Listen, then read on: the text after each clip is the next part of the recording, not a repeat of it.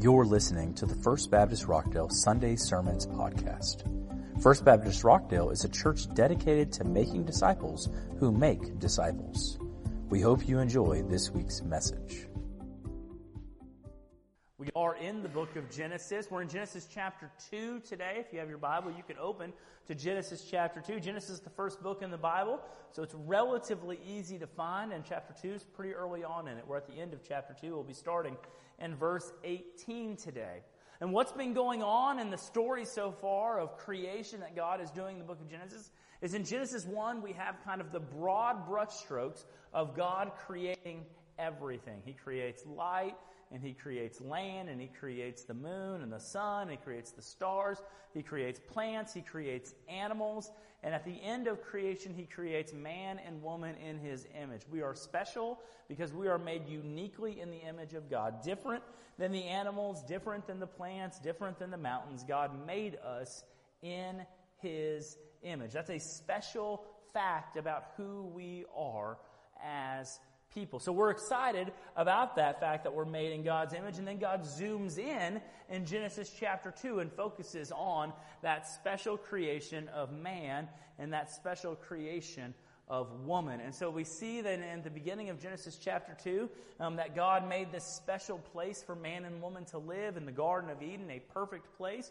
where food was readily available to them, right? So that they could be supplied their needs, and they were given responsibility to tend the garden. And Adam is there in the garden alone, and life seems perfect. It seems idyllic. Everything that God has done has been good, and everything that God does is good. And then we reach Genesis chapter 2, verse 18, and something jumps out at us. Before the creation of woman, we reach this verse. And this is what Genesis chapter 2, verse 18 says. It says, "Then the Lord God said, 'It is not good that the man should be alone. I will make him a helper fit for him.' Now out of the ground the Lord God had formed every beast of the field and every bird of the heavens and brought them to the man to see what he would call them. And whatever the man called every living creature, that was its name. The man gave names to all the livestock and to all the birds of the heavens and every beast of the field. But for Adam there was not found a helper fit for him." And so we have this story, and everything is good. Everything is good. Everything is perfect. Everything is ideal. And then God looks down at creation and He notices there's a gap in His creation. There is something not good. There's something not good about man being by himself. There's something not good about a person living their lives totally independent of other community.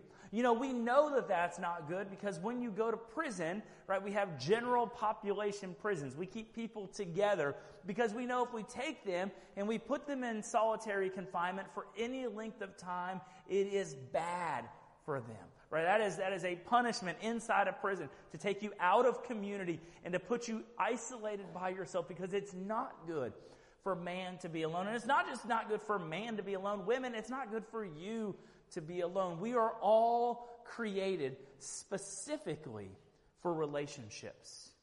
We are made to be in a relationship. God Himself is a relational God. And when we are made in God's image, that need for relationship gets passed on to us. We are made for relationship. God Himself is relational. I mean, look, think about it. Before creation, before God made man and people to pray to Him and the whole universe out there, God still was in a relationship inside of Himself. That's one of the beauties of the Trinity. The Trinity is a hard concept for us to grasp, that God is Father, Son, and Holy Spirit. But He's always been that. He's always been Father, Son, and Holy Spirit. There's always been this Trinity inside of the Godhead. God has always been relational. Even just to relate inside of Himself, He is a relational being. It's part of who God is, and it's part of who we are. And so when man was sitting in a perfect garden with everything he ever needed, and everything around him was well apportioned and wonderful, it was not good for him. It wasn't good for man. It seems like it would be good. Sometimes we think about that, right? Like if I could get away from all of this nonsense and just live in paradise, whatever your paradise is, right? Maybe your paradise is like a land out there, out in Milano with, 200 head of cattle and no one else to bother you. Maybe that's paradise for you. It wouldn't be for me, right? Maybe your paradise is going and living on an island somewhere. You're getting closer to my paradise now, right?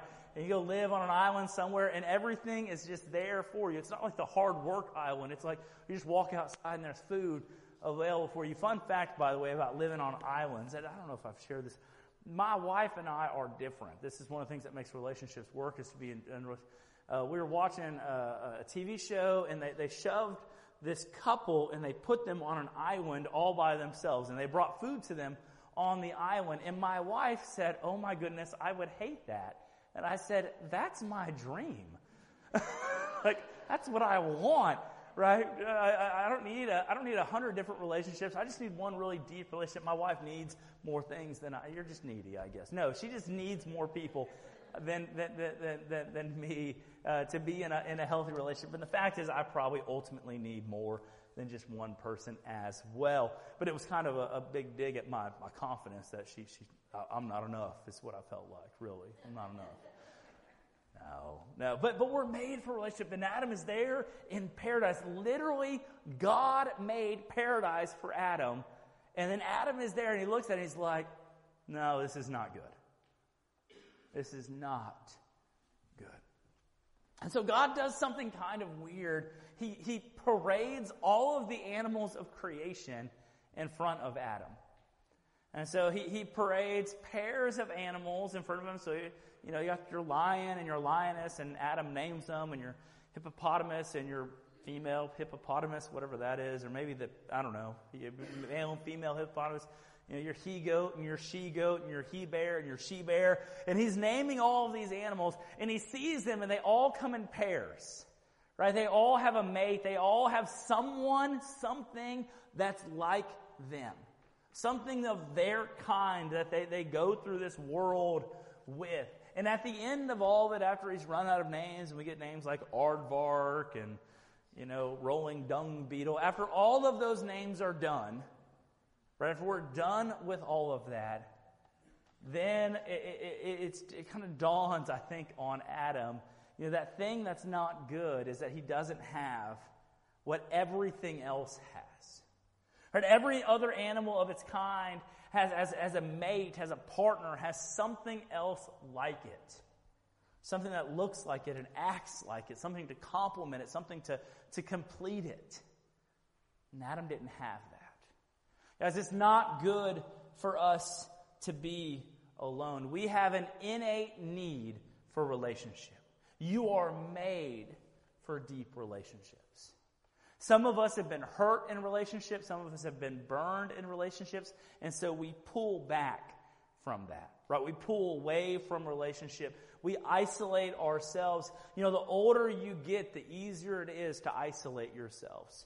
I have some older people in our church here today. It's very easy for you to isolate yourselves, and you close your doors and you don't have to worry about anyone. And your kids have moved off and they have their own things going on, and maybe they've got their own grandkids that are filling up their times as well. And it's easy to isolate yourself. And sometimes we can draw comfort thinking, I don't have to deal with that, but it's not good for you.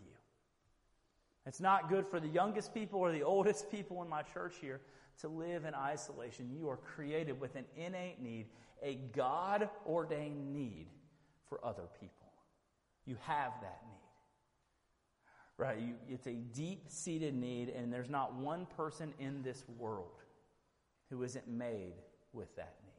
It's a deficit in who we are as individuals. So what does God do? Pick up in verse 21. It says, "So the Lord God caused a deep sleep to fall upon the man. And while he slept, he took one of his ribs and closed up its place with flesh.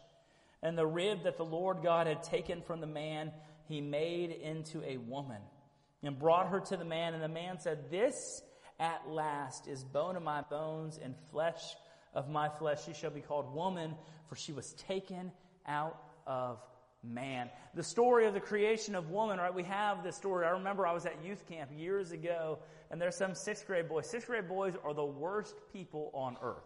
I don't know if there's an exception to that. There may be a 6th grade boy near me. 7th grade, you're great. No, 6th grade boys are the worst people on earth, but they're also the funniest, awkward people on earth. If you spend any time with 6th grade boys, you find out real quick, like, boy, y'all are terrible human beings, but kind of funny when you're being awkward. And there's this little 6th grade boy, scrawny nothing, walking around with a t-shirt at church camp, and all his shirt said was, "I want my rib back." Right? That's all it said.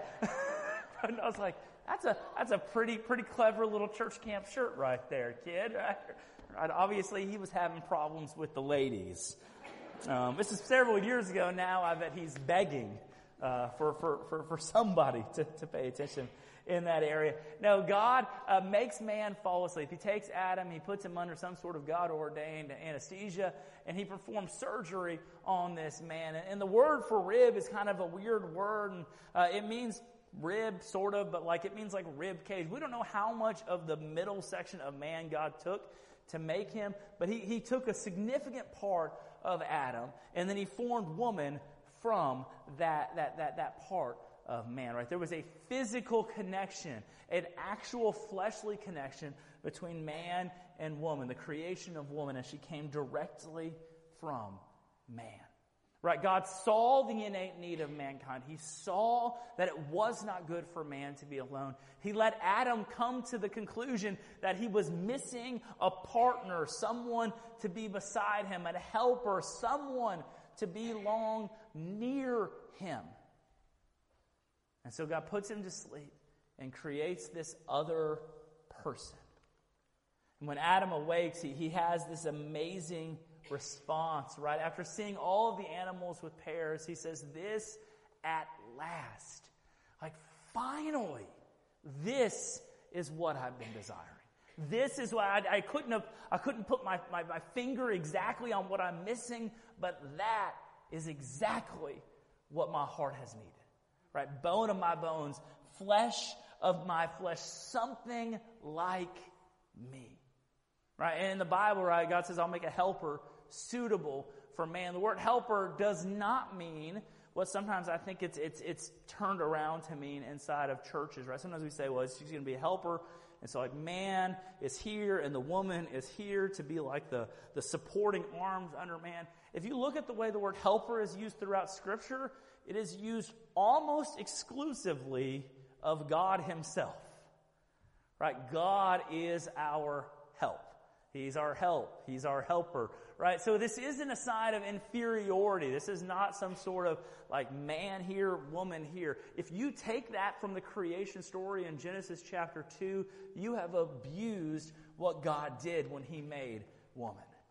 He did not make her to solely live to benefit mankind. God does not exist solely to benefit you. No, she was made, right? She was made to complete him.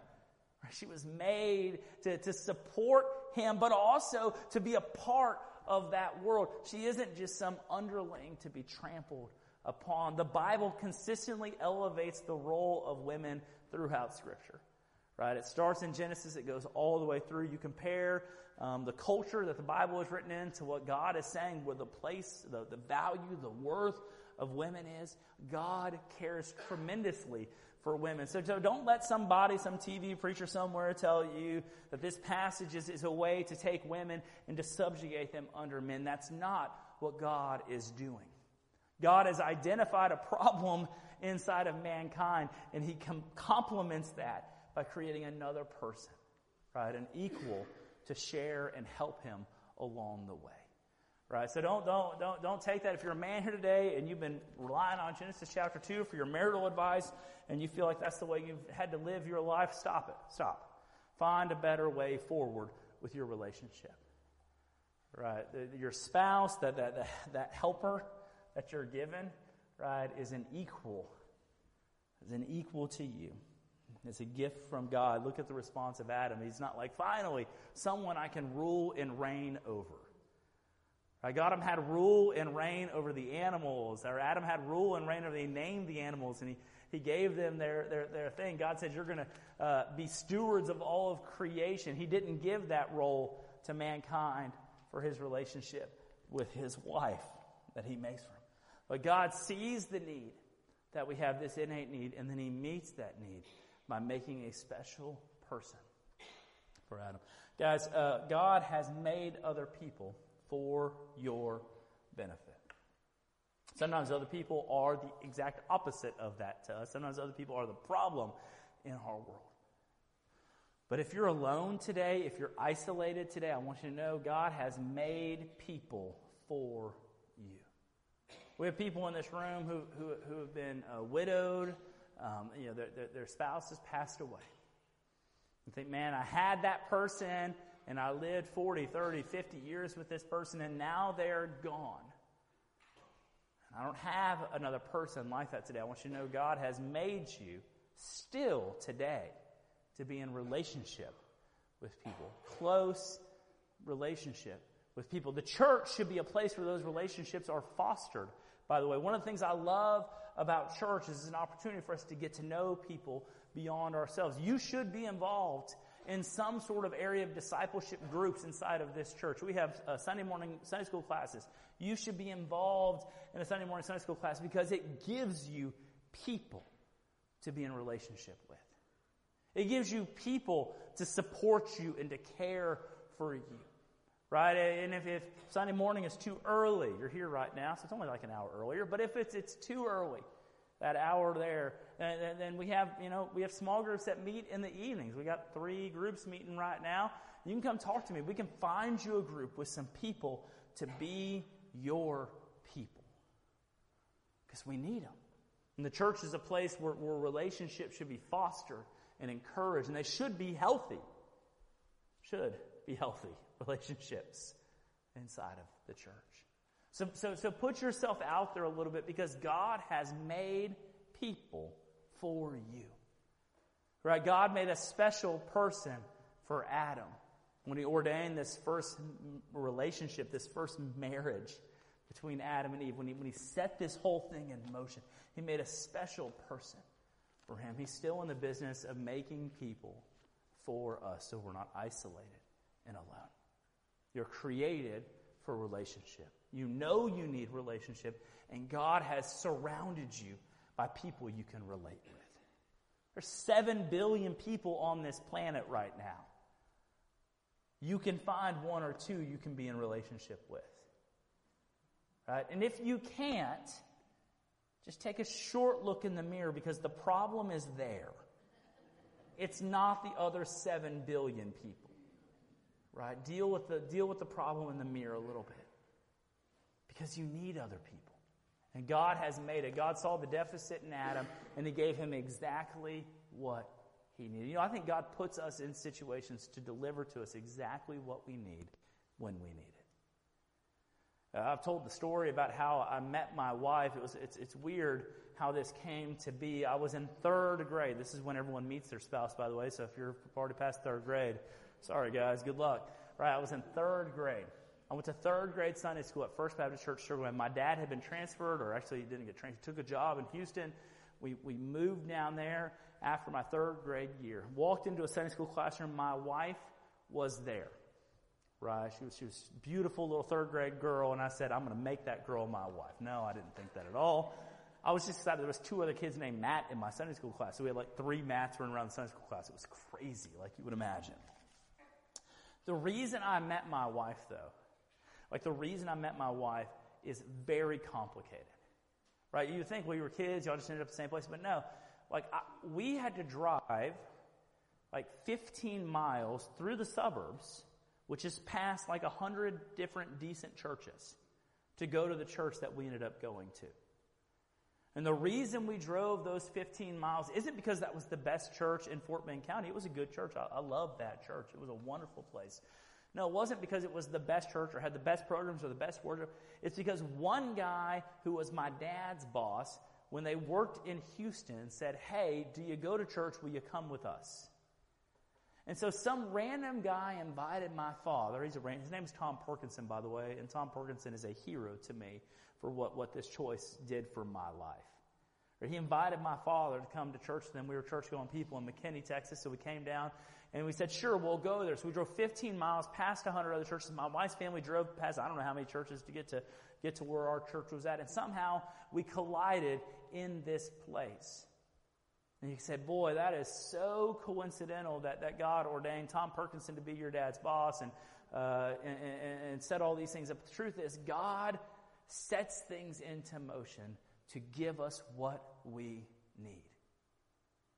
Look, I needed Danielle Ernst more than I needed anything outside of salvation. You know, I met Jesus Christ in that church because of Tom Perkinson. I met my wife in that church because of Tom Perkinson. I met my call to ministry in that church because of Tom Perkinson. But God uses all of these crazy situations to deliver us exactly what we need.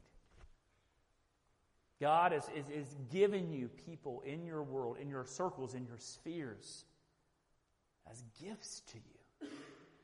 So lean into those gifts. You know, Adam didn't look at Eve and said, oh, another mouth to feed.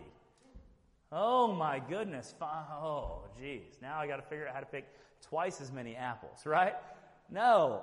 He saw her as a gift. Guys, see those people as gifts. If you're married here today, and that's not everyone, if you're married here today, your spouse is a gift to you. Celebrate that fact. Right? Some of you are looking at the receipt to see if you can return the gift. You can't. Right? Your spouse is a gift to you. Celebrate. If you're not married here today, those people that God has put around you are gifts to you. How wonderful to have, peers and friends and fellow believers that you can live your life with. How blessed that is. You know, marriage is not a higher state of being than singleness. Right? Some people live their whole lives single. That's great. That's God's blessing on you that you get to be that, and you get surrounded by people the whole way through. God does not put you into a life of singleness to leave you there abandoned and alone, seeking out relationship with people. God surrounds you with people to be in relationship with you. How wonderful that is. How wonderful that is. So God makes this woman, and Adam celebrates this, and then we get verse 24 and 25. And it says, therefore a man shall leave his father and his mother and hold fast to his wife, and they'll become one flesh. And the man and his wife were both naked and were not ashamed. And obviously this is a sign of physical intimacy, right? You'll leave your father's house and you will cling to your wife, and there's a sexual kind of intimacy that takes place in this story, right? We're made for some sort of intimacy like that inside of your marriage situation. But what I love about this is inside of that intimate relationship, there is real intimacy. You know, intimacy isn't just something that happens inside of a bedroom in this cloak of of marital sex, right? It's not just that. Intimacy is the ability to be fully known by someone, to be transparently known by someone. And we see that as evidenced by Adam and Eve walking around just naked, right? That's full intimacy. My wife had a friend, I won't share her name because who knows how these things get around. It's a weird story. She had a friend, and I don't know if it was marriage counseling or something they were going through, and the counselor suggested to them that they just sit in chairs opposite each other naked. They just sit in chairs opposite each other naked, right? And I don't know if that's physically, if he's just trying to say and then you'll become more vulnerable and transparent. It feels like it would just be awkward to me, honestly. But Adam and Eve, they experienced fully being known. There was nothing hidden. There was nothing that they were hiding from each other. They were fully known. You're made for a special kind of relationship. You're not just made for surface relationships. We talk about the Astros cheating, right? We're made for deeper relationships. By the way, the Astros, I think, might have cheated. Maybe, okay? But they won, so eat it.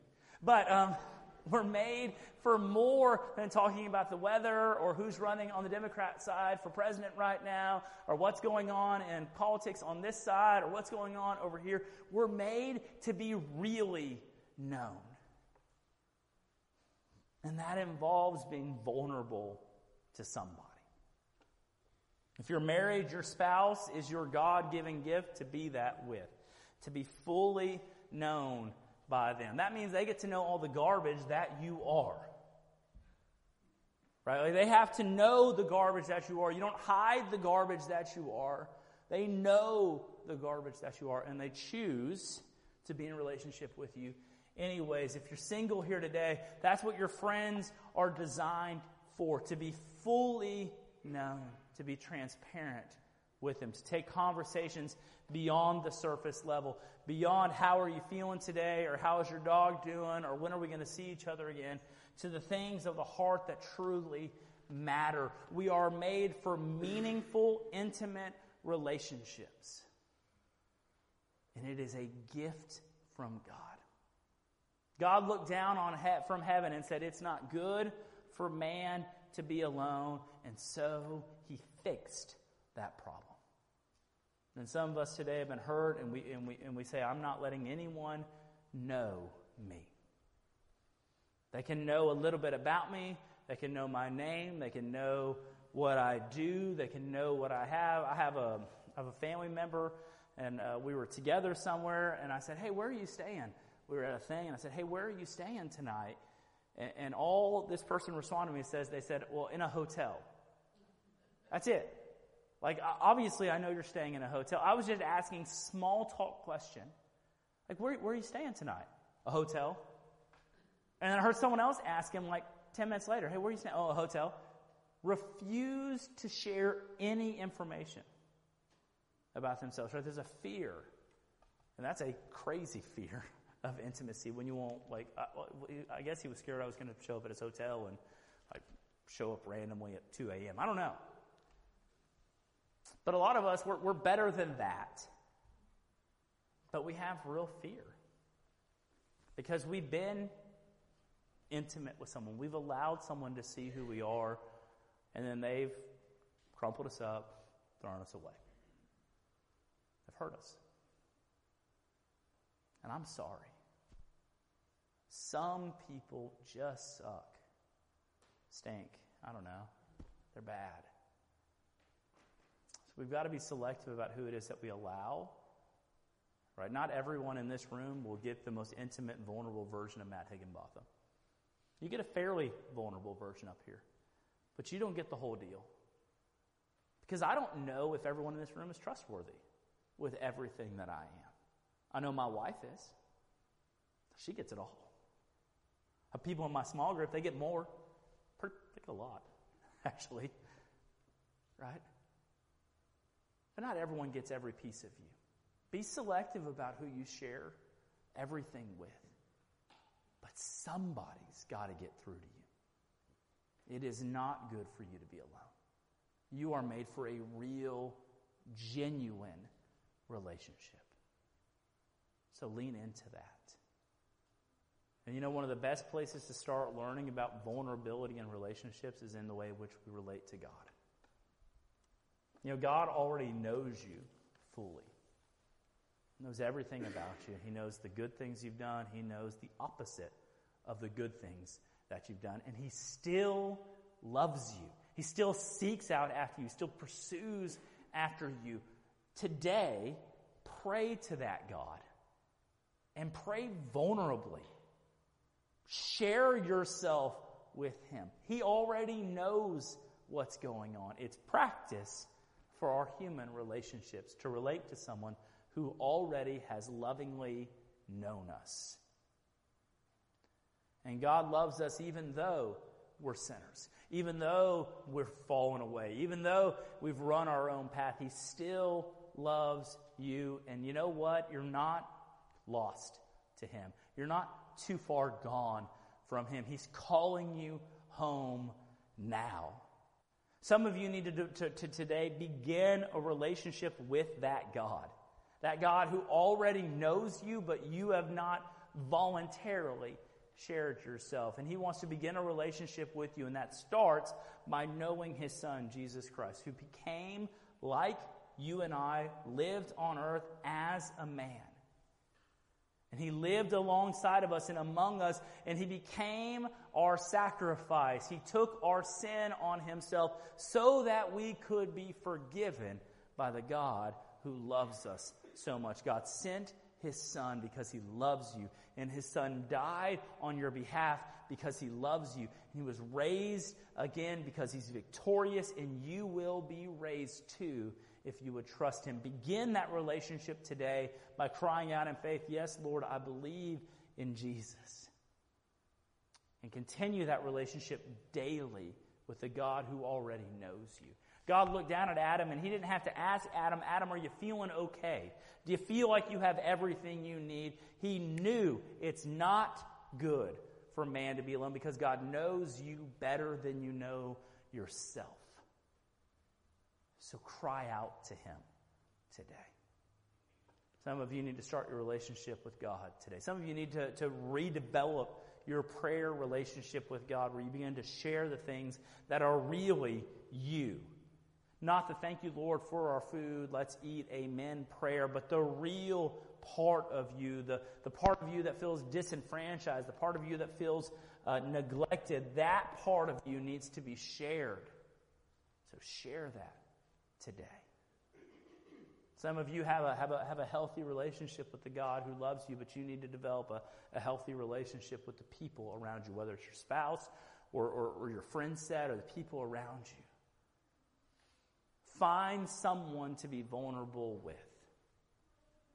Find someone safe and trustworthy and be vulnerable with them. Recognizing that you might get hurt in the process. Right? That person that you think might be trustworthy may turn out not to be.